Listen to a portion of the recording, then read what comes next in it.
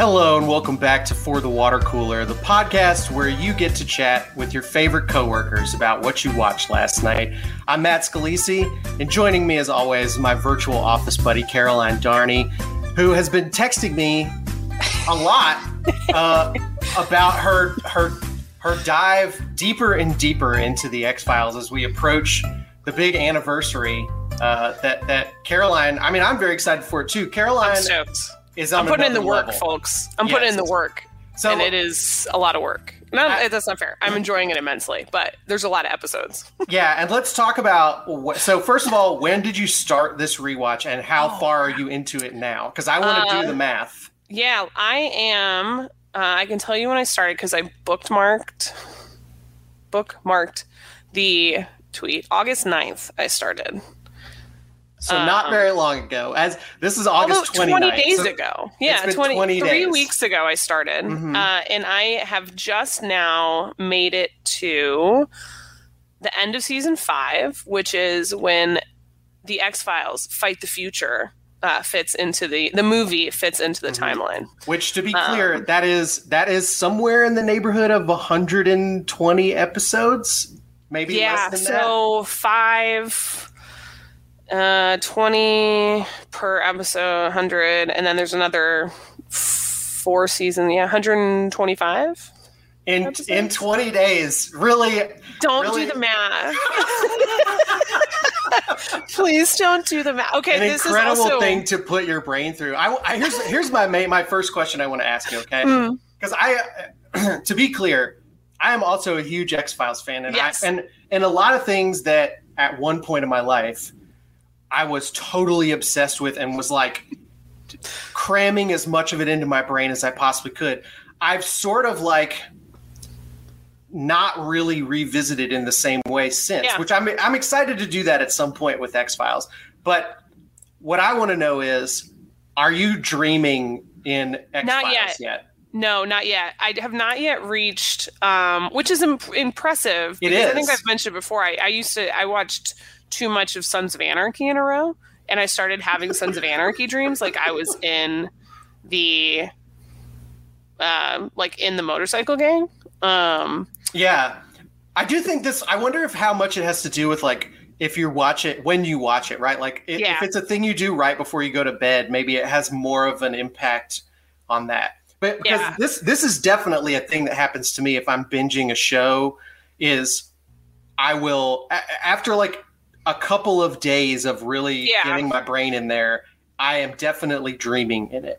There's a few. So it's funny because this is a show that is one of my all-time favorite shows. And I honestly, I'm very curious to see how much more of season 6, I think, is my favorite season, which is a very weird, and I'm excited to get to season 6. That's like when you really hit a lot of the it's a really good, their chemistry is just so fantastic. Like, not just in a way that was like, oh, they're like sexual chemistry, but they do have that. I'm not going to lie. Like, they definitely have like good chemistry, but like just the partner friendship chemistry is great. Like, as actor and actress and like as these characters are playing, the chemistry is off the charts. So it's very enjoyable to watch. I've got like an Etsy tab open where I'm like 25 seconds away from buying. If one more Scully going, Mulder, it's me, and I'm buying the sweatshirt that says Mulder, it's me.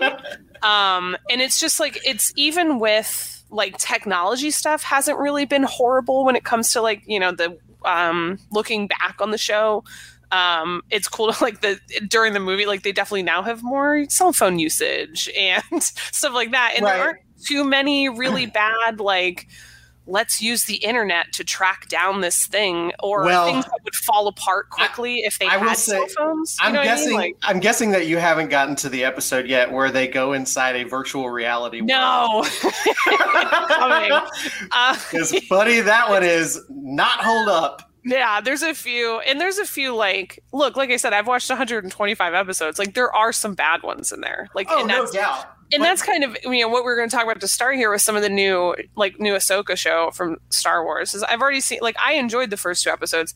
I think we have much less of a time. And part of this is there are now seasons that have 6 episodes, 8 episodes, 10 episodes if things get wild, Unless you're a 30-minute sitcom, like you'll see Abbott Elementary has like 20 some episodes in a season. Sure. And a lot of this comes down to budget. And yes. Number one, the idea, the streaming, we don't really even need to dive into that element of it because it totally changes the map. Yeah. But let's just say, for example, right, that we're talking about cable, at least, like the sort of HBO, AMC world of things. Yeah. You are talking about the difference between shows that are spreading out by the time X-Files was a few seasons in, they were getting a pretty big budget for a TV show. Yeah.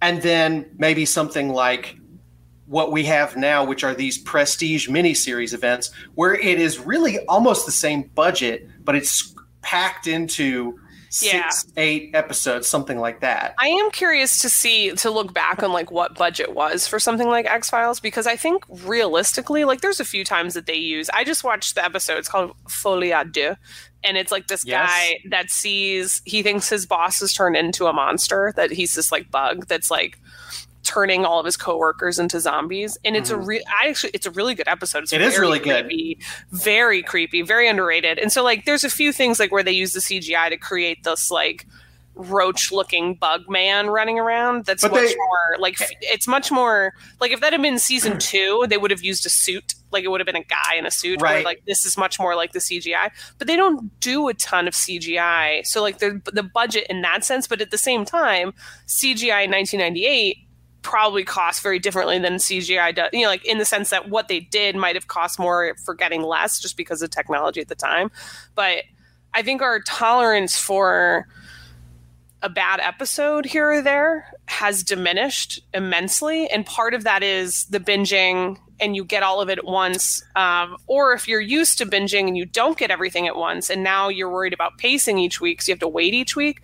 It's just everything, the way that we consume shows has changed so dramatically from when something like X-Files came out. Like, I mean, there's a couple of reasonable explanations for that. One is that this is kind of what happens when people have almost infinite options at any given time. So instead of you watch what's on TV, because this is the time that you'd be watching TV, and these are your options for what's on.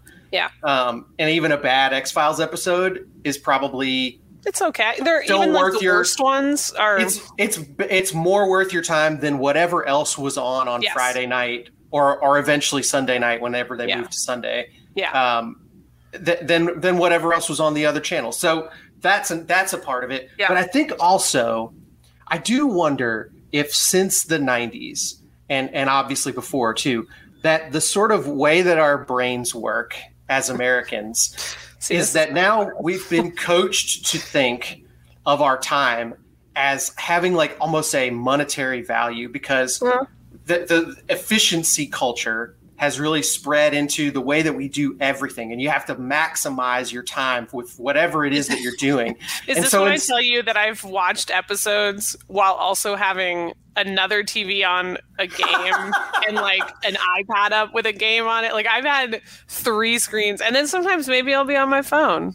Well, being on your phone during a TV show, I think, is mostly I wasn't doing I don't do second screen, you guys. I do quad screen at most of the time, especially this time. Honestly, when college sports have come back, like there's always something on the floor TV. Like, I hate to be the guy that's like, we all have ADD now because of technology, because I don't really think that's true. But I do think that like culturally something has told all of us over the last 20, 25 years that it's an absolute atrocity to waste your time watching something that's less than amazing. And I think that's certainly true for me. And I have less tolerance now than I ever have for a TV show. Less so for a movie because a movie's an event and I'm going out to do something. But a TV show, if I'm early on in a show and I'm not totally pulled in by maybe episode 2, maybe 3, 2, I'm bailing. I'm out. This is wild to me, because that's the thing is like I'd go, maybe I just don't. I don't want to say I'm not like picky enough or not like critical enough or something. But like, some would say that you just have a more you're better capable of enjoying life, Caroline. Yes, let's call it that. Not like I have low standards or anything. Like I just have like a high bandwidth for like, this seems fun. So like, I really liked the first two. And we've talked about this before, but like I know nothing about Rebels or Clone Wars. And let's get into Ahsoka here. Like I'm in on Ahsoka because like I'll say this. One, there's a lot of like the two main and the three main characters essentially or main-ish are women. Mm-hmm. And it's cool. And I think they're cool. And I think that they've got cool vibes. And I'm like, this is neat. And then you have like the third main character or fourth main character is like David Tennant voicing a droid. So I'm like, yeah, absolutely. I'm in. This is cool. All right, sweet. But I do agree that it's like where for Andor's totally separate from, it's in Star Wars. Like we get that. Like we get that it's cast. But no, yes, it absolutely, it's not reliant on you being a Star Wars person and knowing all the lore and everything. Yeah. And I think more even like knowing that it's part of the Star Wars universe because there's no lightsabers in it. Nope. And within the first like 15 minutes of Ahsoka, you're getting lightsabers and or not even 15 minutes, it's the first like 3 minutes. Mm-hmm. And I'm like, cool, I can do either way. I'm like, this seems neat. I'm in. Why not? And I don't need to, I'm like, okay, they'll tell me who Ezra is. Like, I don't need to have all the, but you don't feel the same way. Well, I didn't watch the animated series that the show is based on. I did not watch Rebels. I've watched some of Clone Wars and I didn't really love it. And some of it's because I think the animation looks bad. I don't like looking at it. And some of it is because that's devastating. A lot of that, but I don't like looking at it. Yeah, but I mean, also like a lot of the episodes that I saw are feel extremely non-essential. Like it's like, well, this episode, some of them are cool. Some of them are Ahsoka, like being a badass and killing a bunch of bad guys with her lightsaber. But some of the episodes are like a bunch of droids get lost in the desert and they all bonk each other on the head a bunch. Like, and that's fine. It's a kid's cartoon show. That's what the show is. And I think it's a little confusing to me that they took a kid's cartoon and said, we're going to make a $200 million prestige live action series and sort of aim it at general Star Wars fans. And so for the first episode, there was a lot of stuff where I felt like it was supposed to mean something to the people watching, and it didn't mean anything to me because I don't know what they're talking about. The second episode, I'm kind of in now. You're like 1 foot in, 1 foot out right now. Well, I think maybe I got just enough context now to and that stuff is not bothering me. It's almost like you needed more than one episode for them to give you a context. Probably. But here's a question. Did you like The Fifth Element? Have you seen The Fifth Element? Yeah, and when she went to find the little thing, the map, whatever, I had such strong Fifth Element vibes, and I'm like, "Woo, Fifth Element." This is what I'm talking about. Like, maybe I'm an idiot. I don't know. No, look, I think that this is like very. I don't mean this to be as negative as it's going to sound like. It's firmly in the world of prequel Star Wars stuff, and I think some people really love that, and there are parts of that I think are cool. I like in general, like this sort of sleek, futuristic world. But a lot of stuff doesn't work right. I think that's a cool idea, and that's Fifth Element is exactly that. Yeah. But I think where I'm hoping this show improves and gets better at is that I don't love these performances so far, and that makes it hard for me to love the characters. And it's weird to me because I really, really like Rosario Dawson as an actress, and I really like Mary Elizabeth Winstead as an actress. And they don't really give either of them anything emotional to do. They're very, very like staid, very like non-expressive. And maybe some of that's because they have a ton of makeup on. I don't know. Well, I feel like again, no Ahsoka background. I feel like that's supposed to be her vibe. Like because I also watching The Mandalorian, this is like the vibe I got from her in the limited experience I have, is that she's not one that's going to give you a ton up or a ton down. It's like the Jedi thing, right? She's like, that's the like. She's so I always my biggest emotion. All emotions are out the window. My biggest thing is whenever these come out, I spend like 20 minutes Googling where in the timeline everything is, because I'm like, where am I supposed to be? Who's still alive? Like, where's Han Solo at this moment? At like, another point in my life, like, I would have had the wiki open, going through all this stuff as I watched it. But there's a sort of saturation point that Star Wars has hit for me, where it's like once the MCU has hit this with me too. Once you create one thing for me that feels like I can skip it, like I can afford to skip it, it makes it way easier for me to skip other stuff too. So like I'm a guy who wants to be all in and I want to do 100% completion on everything. But once you break the seal on that, once you make it okay in my brain to skip something, the next thing is going to be way less likely that I'm gonna feel a need to watch it. I'm excited. Well, I know we have to move on to the next thing, but I'm excited to see Hayden Christensen get another shot. Me too. Skywalker. Because I thought his bit in Obi-Wan was actually pretty strong. Yeah, I think that was a tough script. Yeah, for sure. Because it also made Natalie Portman look like she didn't know what she was doing. Like, I'm talking in 2 and 3. You know what I mean? Like, or even in 1, because she was in all 3 of them. But like, tough stuff. I think Hayden Christensen took advantage of his moment in Obi-Wan, and I think I'm excited to see what he does in this too, for sure. Same. Well, Caroline, the other big piece of news this week is that due to the strike, which we've discussed at length on here, the movie studios have finally started moving some of the upcoming movie releases for the fall. They're ruining my fall of Zendaya. And not the fall of Zendaya. Like, I'm not rooting for that. I'm rooting for the fall season of Zendaya, which was supposed to happen with Challengers and Dune Part 2. And now we're not. And now Dune Part 2 at least has been moved. I don't know about Challengers if that's moved or not, but I think it was. Anyway, maybe I'm just like assuming it's going to also be March 14th though for Dune. Right. So they seem to be moving a lot of these to they're moving a lot of these to the spring. They're still not giving them the sort of coveted holiday or summer spots, but they're moving them to a part of the schedule where there's not really a lot of competition at the moment. Yeah. So looking at the fall now, what I want to do is go through and see what we have left to potentially feel excited about. Okay. And I'm going to read off some releases that are still on the calendar. And I want you to give me, we can do this. Let's do this on a scale of 1 to 5, how excited you are about it. Okay. Okay.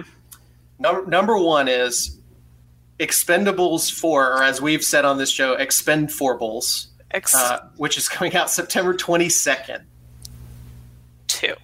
2. Yeah, I think I'm with you there. Yeah, I think I need to catch back up on the Expendables lore. I don't remember what has been expended at this point. Not enough, because the cast is huge. This is one of those things where it's like, look, if it's a hot enough or rainy enough, like weekend afternoon, and Alamo has brought back the victory points, which means I have a few freebies on the list. So like maybe that's a free popcorn situation, and I use because I've got the pass. So like essentially this is like, do I want to spend 2 hours out of my house to see it? Exactly. Like it's like a maybe. I'm going to skip the Paw Patrol movie, but that is just to note that is on the schedule. Saw Patrol. It has not moved yet. Yes. We've talked about this one a little bit. The Creator, which is from Gareth Edwards, who was the director of Rogue One. It has John David Washington. It's kind of an AI sci-fi action movie. I'm going to give that a 5. I want to see it, and I think 5 out of 5. Wow. Yeah, I mean, it's out of excitement, right? It's not how good. Yeah, no, sure. Yeah, I think with what we have coming in the fall, I think that's a 5. I want to see that in the theater. I think on a big screen would be great, and I like the cast. Is it Ken Watanabe in it? I'm not sure. I don't see him immediately in the cast list, but I think he might be in there. Gemma Chan is in that. Allison Janney. I love her. Allison Janney's in it? Allison Janney's in it. Okay, so pretty cool. I'm excited about that one too. I will probably end up seeing that one in the theater. I'm going to skip Saw. It is Ken Watanabe. Oh, there you go. Nice. I'm going to skip Saw because I know you're not a horror person. Yeah, I'd have to catch up on a lot of lore on that one. Saw 10. Yeah, you have to watch 9 Saw movies. I would have to watch. Yeah, that's rough. Yeah, I mean, I'm skipping ahead to October here, and look. This is traditionally there's a lot of horror movies coming out in October, and I know that's not your thing in general. None, two, one. There is a new for worth noting. There is a new Exorcist movie coming out that is directed by Danny McBride and David Gordon Green, who just had a lot of, at least some success with their Halloween movies, where they sort of brought that franchise back to the original movie. That's what they're attempting to do with The Exorcist here. So I'm intrigued by that, just because I think those two guys are really interesting, and I'm also a big fan of their TV shows as well. But again, probably not for the squeamish, not for the Caroline type. I'll wait on that one. Killers of the Flower Moon is probably one of the biggest upcoming releases in the fall. That's coming out October 20th, and that is the Martin Scorsese movie with DiCaprio and De Niro and Jesse Plemons and everyone else who's in every Scorsese movie. Yes. So I'm giving it a 3. I'm giving it a 3. Okay. Because isn't it? I think that's as many hours as it is long. One for each hour. One for each hour. It's just like I enjoyed Oppenheimer. That was also a 3-hour movie. I don't know how many very serious 3-hour movies I have in me. In one season, I think it'll be really good. I don't know that. Yeah, I think it's going to be really, really good. So I will probably go see that in the theater. It's going to be. I know what you mean by Oppenheimer, though. It's like, this is going to be good, but I still have to kind of drag myself to it a little bit. Yeah, it's like, it's going to be like kind of emotionally burdensome, I feel like. Yeah, I don't know right. I mean, like, this is not going in like you're going to have a good time, or you're not going into like an end game where you're like getting the payoff for 20 for the Scorsese verse. Yeah, for the Scorsese verse. Yeah, which I know. they have Joe Pesci show so up mad at me end. for comparing it to Endgame, that trash MCU. But yeah, I mean, the cast is clearly incredible. Jesse Plemons, we'll have to have like a whole separate like on the career arc of Jesse Plemons, like going from Plemons speaking episode. Of strikes, the guy that murdered somebody in Friday Night Lights during the writer's strike back in whatever season that was, and now he's a multiple nominee. I don't know if he's won any of the Oscars or anything like that, but he's like a real actor. It's incredible. Yeah. Also, he was great in Game Night, just like everyone was great. He was great in Game Night. That movie is fantastic. All right, I've got 2 more for you, okay? And they're very different, but they're both directed by women, okay? Which is this? Okay. This is the year for that. Yes. All right. The first one is Priscilla, which is Sofia Coppola's movie about. It's essentially her answer to Elvis, right? It is the story told from the perspective of Priscilla Presley. What is your feeling about this one? 3. Okay. 3. That might be an at-home one for me. It feels like it's going to be on HBO Max by Christmas. It is an A24 movie, so I don't know where it will stream. Wherever it'll land. Man, I was so disappointed in the Elvis movie. I didn't love it either. I felt like it was pretty ridiculous. The movie about Tom Hanks' ridiculous character that just happened to have Elvis. I was like, why doesn't the Elvis movie have more Elvis music in it? Like, there are so many stories that could have been. Well, there's no time for that. We've got our guest waiting. But yes, that is like a 3. I'm intrigued, but I don't know that it's necessarily a story that I was like clamoring for. I'm not clamoring for the story, but I am much more inherently excited about a Sofia Coppola take on this movie because she very rarely misses for me. I'm a big fan. All right, last one, and I know you're going to be. I have a feeling I know where you're going to be on this one, but The Marvels is still on the schedule as of right now for November 10th. Where are we both 5s on? That's a Marvels? 5 for me. That's a 5 for me, dog. I'm excited about this one. I think it's going to be fun. They have managed to get me actually pretty excited about this, despite being a little bit disappointed with Marvel stuff lately, and the fact that the cast is like the most charming cast of any Marvel movie in years, and they're not allowed to go out there and promote this movie. But I'm still really excited about it.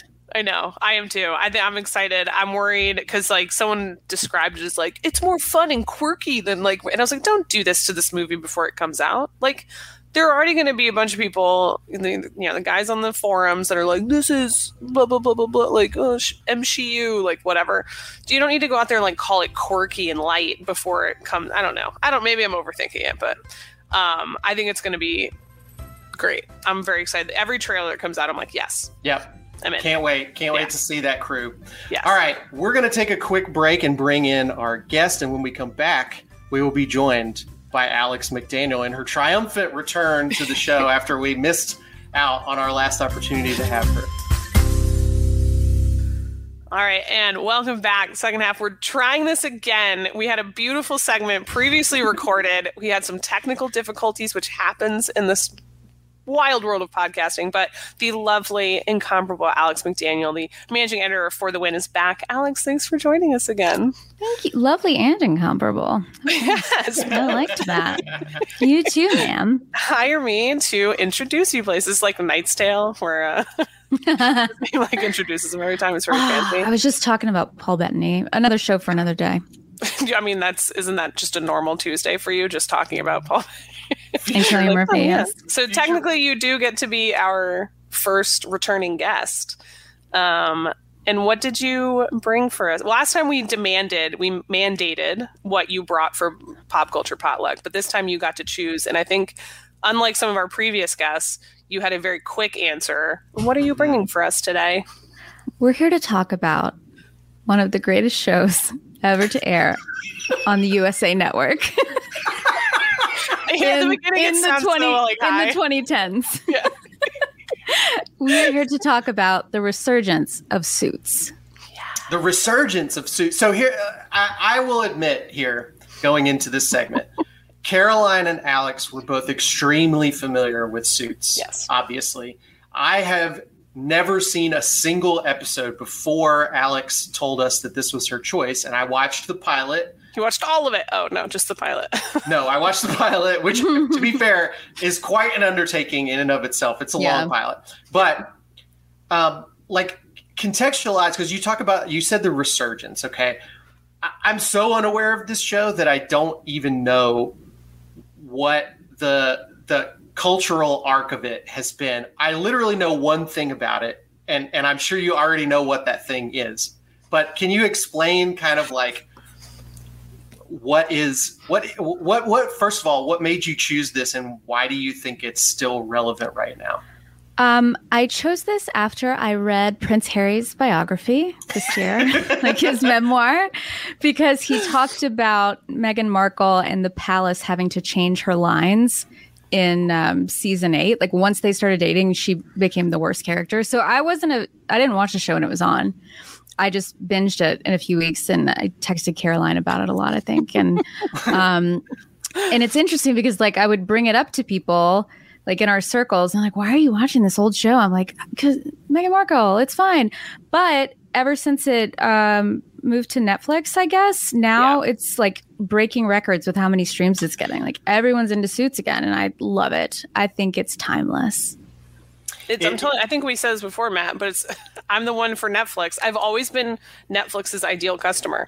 When they were sending out DVDs, I would forget to watch them and then just send them right back. So like I didn't even get the product out of what they were sending me. I just paid them every month for them to send me DVDs I didn't watch. And now they can serve up like anything on the front page. They're like, you might like this. I'm like, okay, Netflix. So you just fully trust the algorithm. But I had seen it before. I watched it when it came out. I never finished it because of like, I'd have to look at the actual timeline, like where I was, where I was living, what kind of cable I had, et cetera, et cetera. And as you know, once I miss some stuff, I have a hard time jumping back in because then I don't know what I missed, and it's a whole thing. But I remember vividly watching my mom and I watched the first few seasons and would talk about it all the time. She had, I would always put together like playlists for her iPod or like whatever. And she had one that she did for like walking and all this stuff. And it had Greenback Boogie on it, which is the main theme song because she loved the theme song so much. So yeah, I've been a fan of the show primarily because Gabriel Macht is Chef's kiss. He's fantastic. And who does Gabriel Macht play? He plays Harvey. That's Harvey. Okay, so I totally get. I can get the appeal. We both just grinned. By the way, like we're both yes, they did. I can confirm that. Definitely of the male cast members, that's the one that I would say has like the most star quality, because the actual lead of the show, so far, having just watched the pilot, it's I would say he's unmemorable. He's fine. But Mike is an idiot. Mike's dumb. Well, so why do we hate the lead of the show? Okay, so I mean, Alex, do you want to set up the premise for people that haven't watched it in case they're like interested in something? Like, what happens in the pilot that drew us all in? Sure, it's very realistic. So the top law firm in New York City. Okay, just imagine tall building, lawyers who wear Tom Ford suits. It's amazing. This kid who is running from the cops because he has drugs. It's going to be the best summary ever. Stumbles into this law firm one day, or I guess they were doing interviews in a hotel. So for who was going to be the associate of one of their top attorneys, Harvey Specter. This guy, Mike, with the drugs, he hasn't even graduated college, much less gone to law school. But after some witty banter with Harvey, Harvey's like, you know what? I'm going to take a chance and break the law and risk our firm's reputation. I'm going to hire this kid. So they hire a guy as an associate, as an attorney who has not gone to law school. He has not taken the bar. And we're like, yeah. He hasn't taken the bar. He's taken that. He's passed the LSAT though. Multiple times. Sure. Because he has a photographic memory, an eidetic memory. So if he sees something once or hears it once, even which is a new twist on that kind of memory, isn't it? Isn't it usually if you read? Anyway, whatever. It doesn't matter. He can remember literally everything anyone has ever said to him. The thing that I wanted, that I immediately noticed, and this is, for all I know, this is a very common take and not interesting to say at all. This is a superhero show. This is like a show about a team of superheroes, because obviously Mike, the main guy, has an impossible thing he can do, which is that he literally remembers every word on every piece of paper he's ever looked at. And that is, I assume, a major plot point for the entire show. He has a secret identity, which is that he didn't go to law school, and he has to make sure no one else finds out about this. Then you have other people on the team who are maybe not as superhero-ish as him, but they all have kind of a power or a skill that they're really good at, right? Like Harvey is the closer. Like basically his power is that he can talk anyone into anything. Yeah. Good Lord. You have Meghan Markle, who, again, she also kind of has a power, which is that she's the best researcher. Even though they gave her an office, she can't take tests, but she's the best. She's the best lawyer in the world. Who, for a reason that we don't really need to worry about, she can't become an actual lawyer. Yeah, because she can't do tests. And then there's the other guy who I'm forgetting his name, Lewis, and Lewis is mean, and that's his power. Well, he's complex. We can't write off. Okay, but sure. Yeah, I get that he has a thing like that. Sometimes you need to have like a guy with a big club who goes around and bashes people. Well, and then you have Jessica, who's the managing partner of the firm, and her superpower is one-liners. And that's the one actor that I recognized going into this show when I started watching it, and it's because she's from Firefly, which is that's right. Joss Whedon show from the 90s, and she's great. I really like her. She's immediately charismatic. Gina Torres is fantastic, and we can't forget Donna, whose superpower is just knowing everything before it happens. She knows everyone's needs. Her superpower is just this like unwavering devotion to Harvey, which Donna is Jarvis. So, yeah, I mean, you're not wrong. Yeah. I think I nailed this, guys. I think I got it. The thing with the show where it gets a little, the first couple seasons I think are excellent, and so fun, because what they needed to do was continue to lead into the fact that this is an absurd premise for a show, and just have them like solve people's cases week to week. Like, I don't necessarily need the existential dread of constantly being found out, and then therefore every case and everyone they've ever helped being like having all that thrown out. Like, that's not why I tune into USA. You know what I mean? Like, I'm here for Burn Notice. I'm here for Tom Ford Suits on Harvey Specter. Like, that's what I'm here. And so when you get into kind of like season 3, 4, like everything gets so intertwined, and it's really just like one case that they're like kind of moving around, as opposed to a weekly, like, here's the case. How on earth is Mike's inexperience somehow going to end up helping them? And he's going to help them, like, you know, let Harvey go solve a problem. Like, let some of this happen. So that's where I think that they lose the plot a little bit and made it a little too serious. So Mike goes to prison.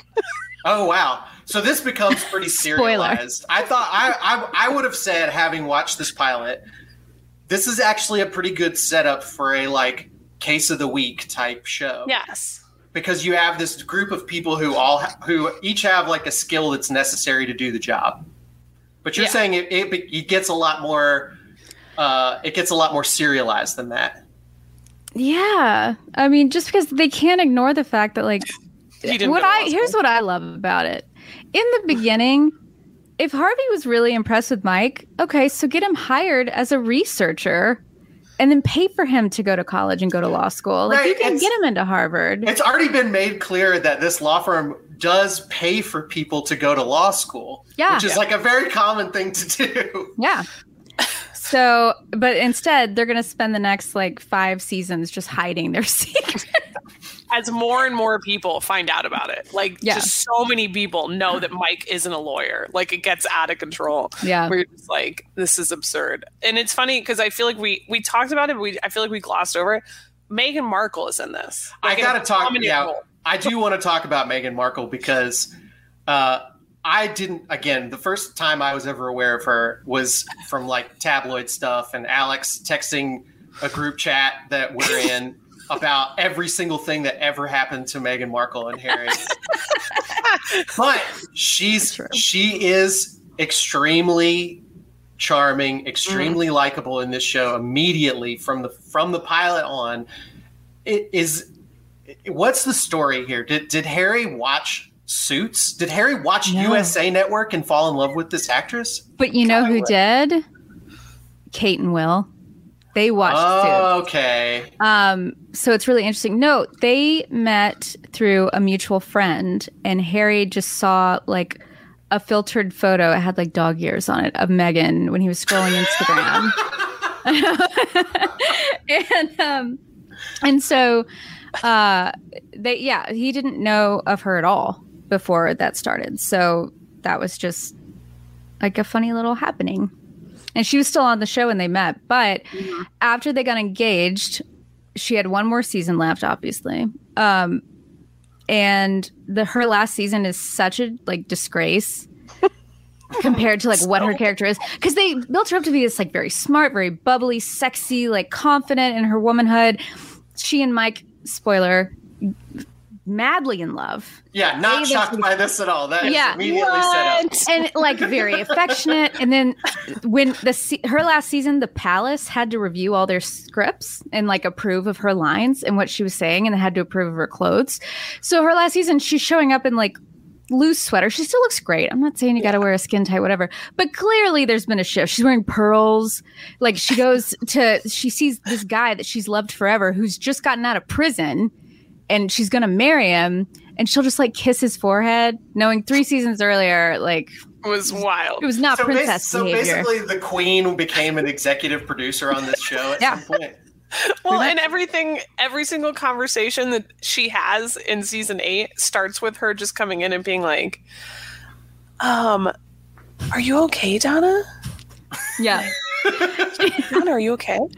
And it's sad because what's going on? It's all that stuff. Like, no, it is a bummer because this, I mean, like, she has a very, like, and this whole show has a little bit of a, like, Sorkin-y vibe to me, but she feels very much like an Aaron Sorkin character where she's like, at first approached as a little bit of an object of like the male character's like, wow, she's really pretty. I should go after this girl. And then it becomes immediately apparent that she's way smarter than all of the other characters that you've met so far.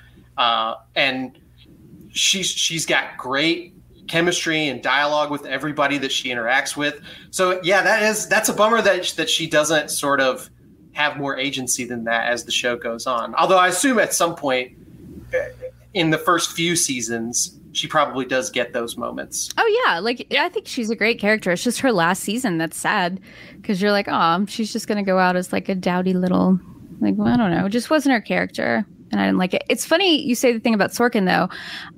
The creator of the show, huge Sorkin fan, and I think even though this hasn't been confirmed, you know how Mike made up his name, like Rick Sorkin. I think that's a nod to Aaron. I thought the same thing. I thought that has to be intentional. But I was telling a friend of mine the other day who he loves everything Sorkin has ever done, which is we fight a lot about it. I mean, it's a little extreme. And I was telling him, I was like, this is like TJ Maxx Sorkin. Yeah, you know, I think that's fair. You're basically getting the same thing you'd get off the rack, but there might be like a little tear in the shoulder, or maybe like the logo's a little messed up. Like that's discount. That's what you're getting here. I really was thinking a lot about other Sorkin shows. I just inevitably my brain was thinking about West Wing and Studio 60 in parts. It's just like they're all workplace dramas. But the one thing, and maybe this is a USA Network thing because I haven't watched USA shows before, that sort of makes it feel low budgety, I guess, is the music in this show. Like I almost would have rather it been a cheap score that somebody's playing on a keyboard, because what they do instead is it's like a lot of like public domain or what's the word I'm looking for? Like basically somebody bought these songs that are used in the show off of a music server where you pay like $4.99 for the rights to use the song. I don't know if I even noticed in the premiere. I think it gets better later on, doesn't it, Alex? I don't know. There's a lot of jazz from like Harvey's collection, so they have a lot of like jazz would have been good. There's a lot of what feels like sort of like elevator music rock that has vocals in it. It's the pilot, though. You have to keep that in mind. Sure, that's totally fair. Yes. Yeah, I don't remember ever thinking the music in this is just terrible. Yeah, I just think like the pilot, it's not the best. Like you should probably watch the first season. The first two. Alex, we literally you couldn't know this, but we literally just had a discussion about how low my tolerance is for watching a 25 episode TV season. If he does, he said if he's not pulled in by episode 2, then he's going to be out.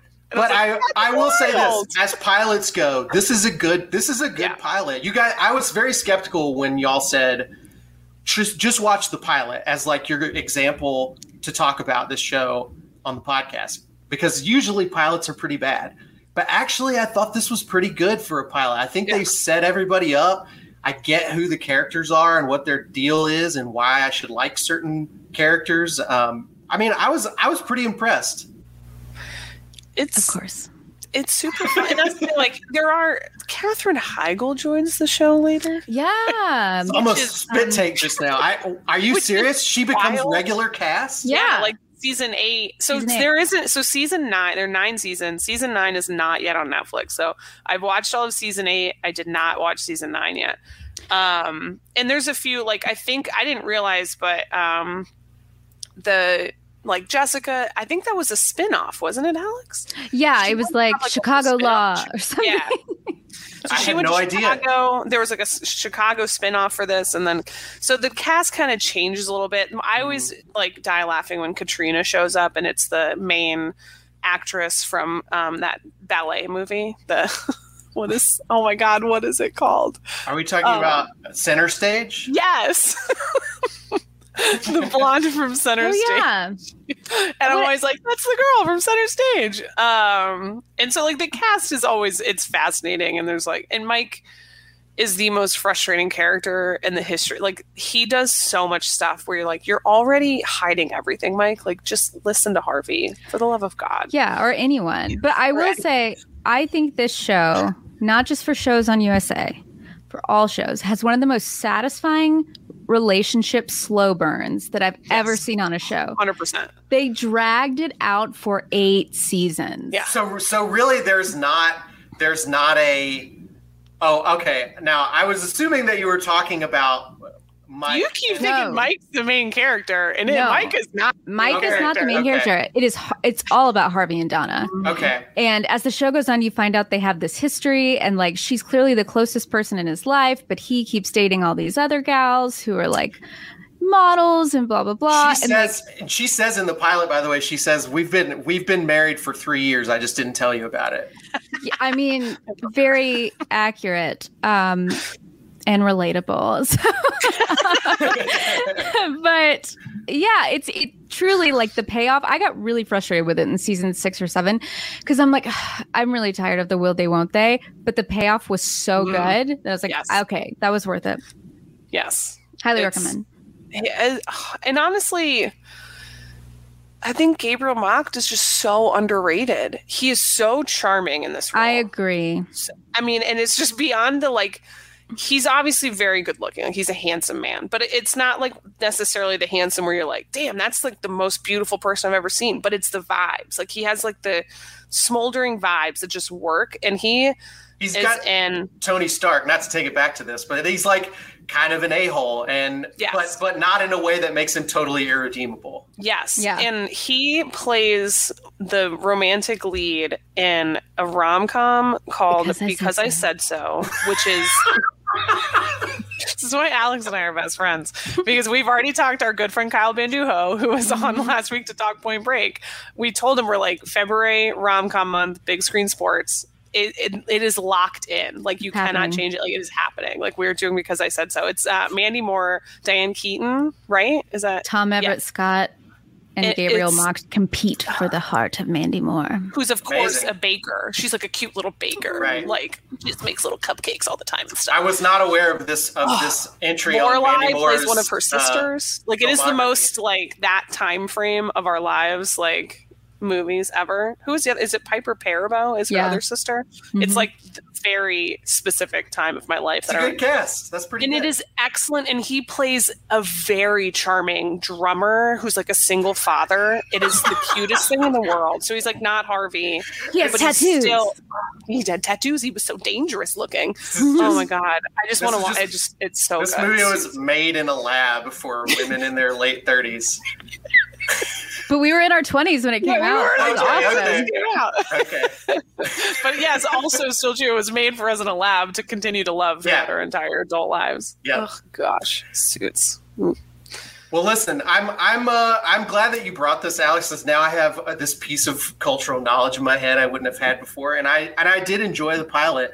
One thing that we haven't really talked about yet that is obviously an essential element of this show is the suits themselves, the actual suits. And I understand that the title is also a pun and has to do with lawsuits, but they are wearing suits. And there's even a scene where he's like, you got to go buy some suits, Leonardo DiCaprio pointing at the TV.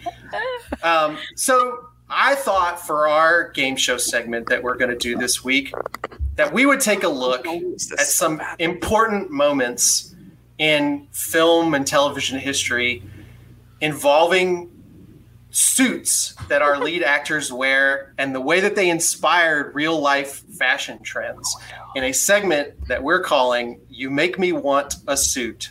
Go ahead, Chandler. Hey, yeah, I want a suit, baby.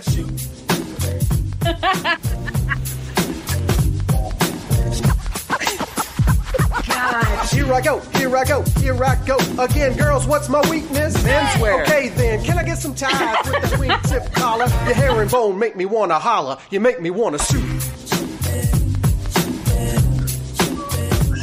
Your herringbone makes me want to holler. Menswear.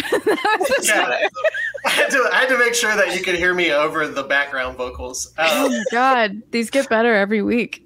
Better is an interesting adjective for that. So we are going to be talking about suits that have inspired real life fashion from the movies, and I'm going to have 3 for each of you. I will say these are increasing in difficulty as we go along. I don't think I'll be good at this. We'll see. We'll see. Okay. Alex, you're first up here. Okay. So this classic college dorm room poster movie features an iconic opening credit sequence that features 5 characters walking in black suits.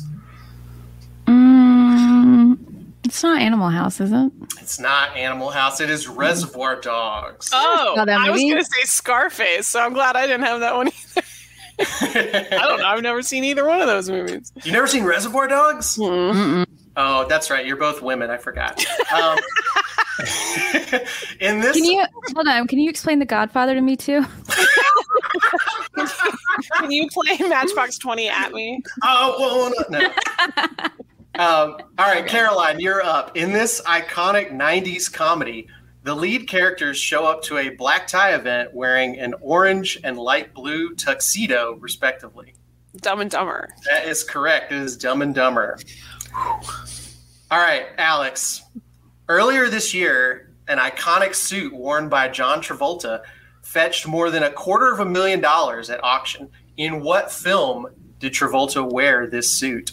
Saturday Night Fever. It is Saturday Night Fever. It was the iconic disco suit, which inspired a trend. Believe it or not, people our parents' age were wearing disco suits. What if I had said, "Look who's talking"? Just somebody had to have that one. It's like hairspray. All right, Caroline. Yeah. To keep your lead, after being featured as an important accessory in this 1997 movie, sales of Ray-Ban's Predator 2 sunglasses tripled overnight. 1997? 1997. Is this Men in Black? It is Men in Black. Yes. Man. We're going into the final round here. These are tough, okay? Whoa. Alex, James Bond's most iconic look may be the white tuxedo worn for the first time by the character in the movie Goldfinger. In Agent 007's home country of England, what do they call tuxedo jackets? Tuxedo is an American term. Did she call Jack? I know Jack would know. Your son would know? Yeah, he's a fancy boy. He's been to England. I know I've heard it before, and I keep the word crop keeps coming to mind, though I don't know why. I just think it's related to something. I don't know. We're going with an I don't know. Wow, tough. I don't know. They are called dinner jackets in England. They do not call them tuxedos. All right, Caroline, let's finish this one out. This famous American fashion designer directed the films A Single Man and Nocturnal Animals, both of which were Oscar nominated. A fashion designer? I don't know. Calvin Klein.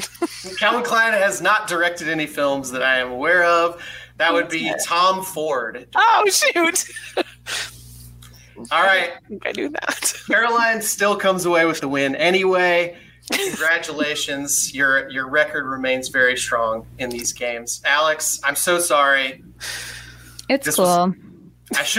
Look, it's my fault for throwing you a Reservoir Dogs question. I should have known that only men in their late 30s and 40s have seen Reservoir Dogs. Whatever. They're locked to anyone who does not fit that demographic. I was sabotaged, but it's fine. Yeah. I would say I don't write the questions, but I literally do write the questions. He literally picks them. Well, thanks, Alex, for coming on the show, and we're glad to finally get you in an episode that will go out on the feed for everyone. With working audio and an internet connection. Honestly, I would say maybe the best microphone that we've had for a guest so far. Yeah. You have an outstanding podcast microphone. Yeah. Thank you. I appreciate it. Cool stuff. All right. Well, you can find all three of our work over at For the Win. And we will be back again next week with another episode here on For the Water Cooler.